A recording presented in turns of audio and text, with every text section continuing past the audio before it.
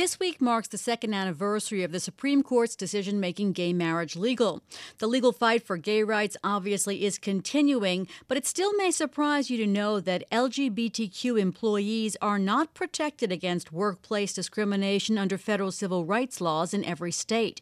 In fact, in April, the Chicago Appeals Court became the first federal appeals court to rule that anti-gay discrimination is illegal under Title VII of the Civil Rights Act. Then in May, Manhattan's federal appeals court agreed to rehear an appeal where a three-judge panel had tossed out the case of a skydiving instructor who claimed his employer fired him because he was gay. And the amicus briefs have been piling up in support of the employee. What's unusual is that the briefs are not just from groups like the ACLU, Lambda, and the EEOC, but also from dozens of major U.S. companies across the spectrum, from Microsoft, Google, and Viacom to Lyft, Ben & Jerry's, and Levi Strauss. Joining us are Michael Selmi, a professor at George Washington University Law School, and Anthony Kreis, a professor at the Chicago Kent College of Law. Michael, tell us what the legal issue is facing the Second Circuit under Title VII. The legal issue, which, as you noted, has been popping up in a number of courts recently, is that whether Title VII, the primary federal statute that prohibits discrimination based on gender, includes or extends to protecting individuals based on their sexual orientation, so that gays, lesbians, transgender individuals would be able to sue under Title VII if the statute is interpreted to include sexual orientation preference as a category of that falls under the statute. Anthony, this sounds a lot like an issue the Supreme Court almost grappled with this term, having to do with whether transgender students got access to bathrooms that corresponded with their gender identity. Is it basically the same legal question? Yeah. So there are certainly different nuances to that case, the Grimm case, and the Title VII case that's presented to the Second Circuit in the next few months. But at the end of the day, the question is more or less the same. What does it mean to discriminate on the basis of sex? And the Supreme Court has, I think, established a really simple test. In fact, the Supreme Court said it's a simple test to show to evidence whether sex discrimination has occurred. And if you think about it, at the end of the day, if an employer discriminates against someone because of their sexual orientation, they're really discriminating because of the person's sex that they're having an intimate relationship with. And at the end of the day, if an employee is mistreated because they had an intimate relationship with a person of one sex, but they wouldn't because if they had a relationship with a person of the other sex, the causation is mistreatment based on sex, and it's sex discrimination. Michael, in their brief, the Attorneys General of New York, Connecticut, and Vermont argue that sexual orientation discrimination is a form of sex stereotyping. Are they using that argument because of the Supreme Court precedent prohibiting gender stereotyping? In part, yes. This has been an issue that the EEOC in particular over the last few years has been very strong on, and has been pushing, and they've been pushing this particular interpretation that discriminating based on someone's sexual orientation is treating them in a stereotypical way because the individuals who are gay or lesbian, transgender, do not fit the norm of a stereotype that individuals may have regarding what a man or a woman should be. And this argument's been around for a while. It's consistent with some of the issues the Supreme Court has addressed in sexual harassment cases. And so it's become the common argument to extend Title VII to include sexual orientation. Anthony, so Michael just mentioned the EEOC position in this case. Is that something that is going to change because of the Trump administration? And if so, is that going to significantly change the state of these lawsuits? So the EEOC, there hasn't been any indication thus far that there's any motivate or there's any plans on changing their position on this issue.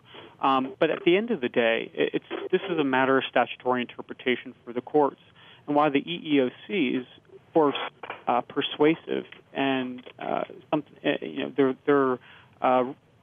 their opinions are ones that the courts will look at and take seriously, this is still an issue of statutory interpretation, and that's up to the courts to decide. And I think that's the courts are equipped to do that, and the Second Circuit will do exactly what the Seventh Circuit did, and take a hard look at the text of the statute and the underlying theories, and make a decision based on their best judgment. We've been talking about an upcoming hearing at the Second Circuit that could provide a legal shield for gay workers under federal civil rights laws with Michael Selmi, professor at George Washington University Law School, and Anthony Kreis, professor at the Chicago-Kent College of Law.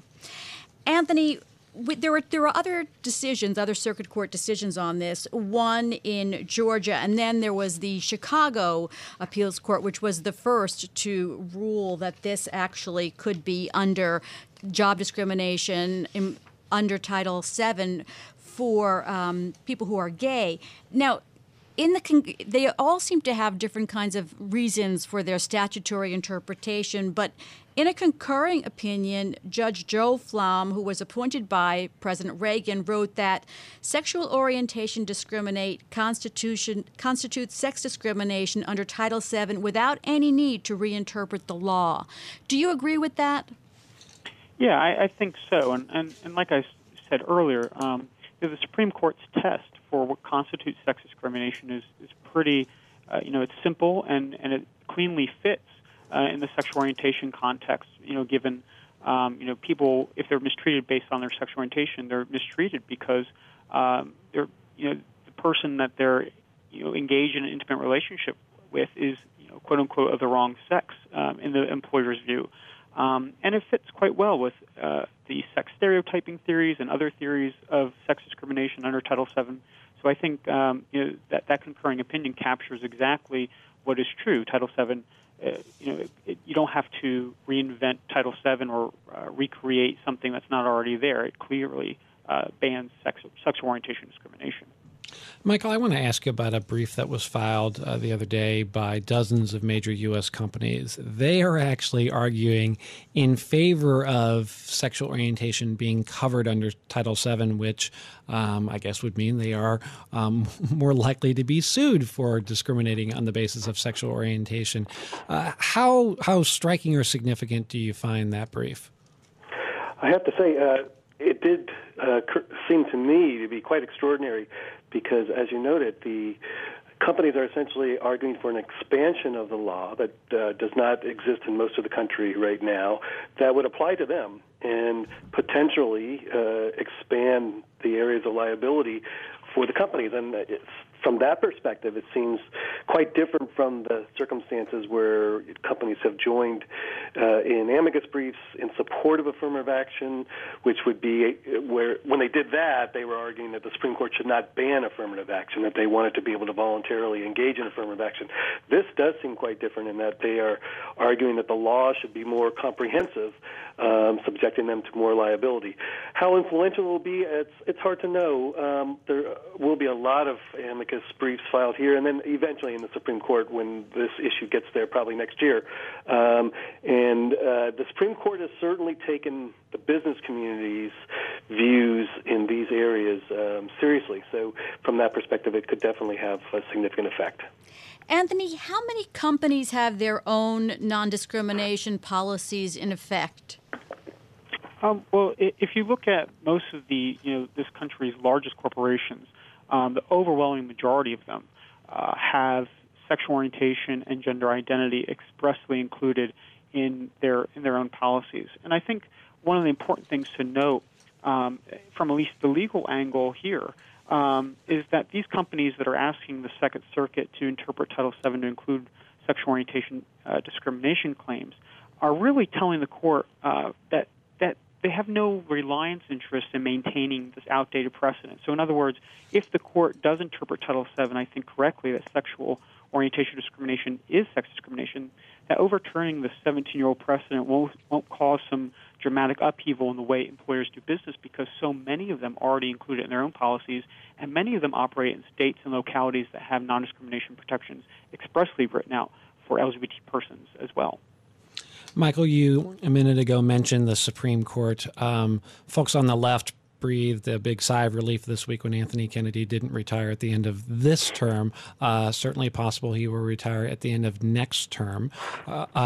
If it doesn't get to the court until after Kennedy has been replaced by a Donald Trump appointee, is there really a whole lot of prospect that the court would say that Title VII includes sexual orientation? With Justice Kennedy on the court, I think there is a possibility. It's not.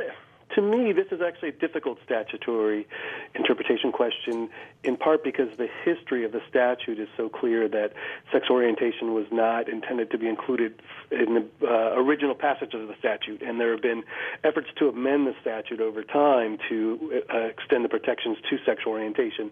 So I think the conservative majority of the court is going to have a hard time is likely to have a hard time interpreting the statute to include sexual orientation. However, Justice Kennedy has been very progressive and very good on expanding constitutional rights to include same-sex marriage and for other protections for gays and lesbians, transgender individuals. And it's quite possible that he would take an approach kind of like Judge Posner did in the Court of Appeals, where he said, it's just time that we extend the statute.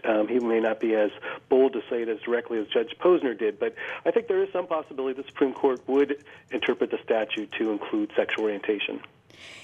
Anthony, the Second Circuit takes up very few cases en banc, meaning all the judges will sit and listen. In the last 6 years, it only reconsidered 2 cases en banc. Why do you think it took up this case? So I think the Second Circuit generally has the philosophy that if a circuit precedent needs to be taken up en banc, it's probably worthy of cert from the Supreme Court. So they try to they tend not to grant those cases and do so very sparingly. And I think here this is just such a case of great significance and importance to the country as a whole. And given the rapidly changing, the changing jurisprudence on LGBT rights, both in Title VII and in the constitutional landscape, it's hard to sustain their 2000 opinion. And their 2000 ruling that sexual orientation isn't covered under Title VII. And the only way for the Second Circuit to correct that themselves is to do it through All right. I'm sorry, we'll have to leave it there. That's Anthony Kreis of Chicago-Kent Law School and Michael Selmi of George Washington University Law School.